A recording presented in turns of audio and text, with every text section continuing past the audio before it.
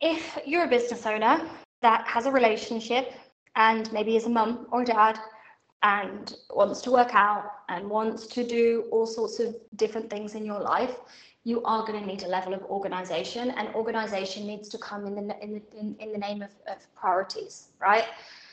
So I'm super duper clear on priority actions in my business and superfluous actions in my business, and I call them that. So for example, every day I do things that make me money. We talked about this yesterday. So whether that's building relationships, social media, doing a free event, networking, like I don't just randomly go weeks without doing money-making activity. Like, how can you randomly go weeks without doing money-making activity and then be shocked that you don't have any money, you know? So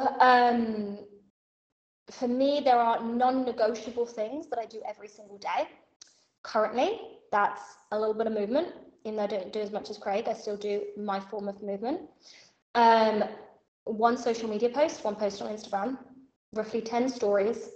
When I'm not teaching masterclasses, I do a live. There might be an email that goes out. I sell every day.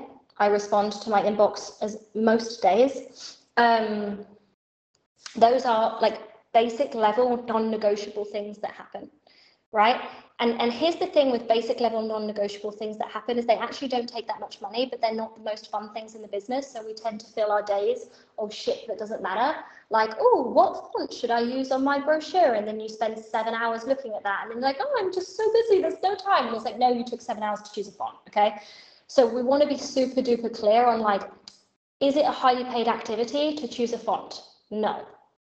So you can look, this is a good way to structure your week, like actually to ask yourself what are highly paid activities and what are not highly paid activities. And if your whole week is full of non-highly paid activities, then we need to rethink that.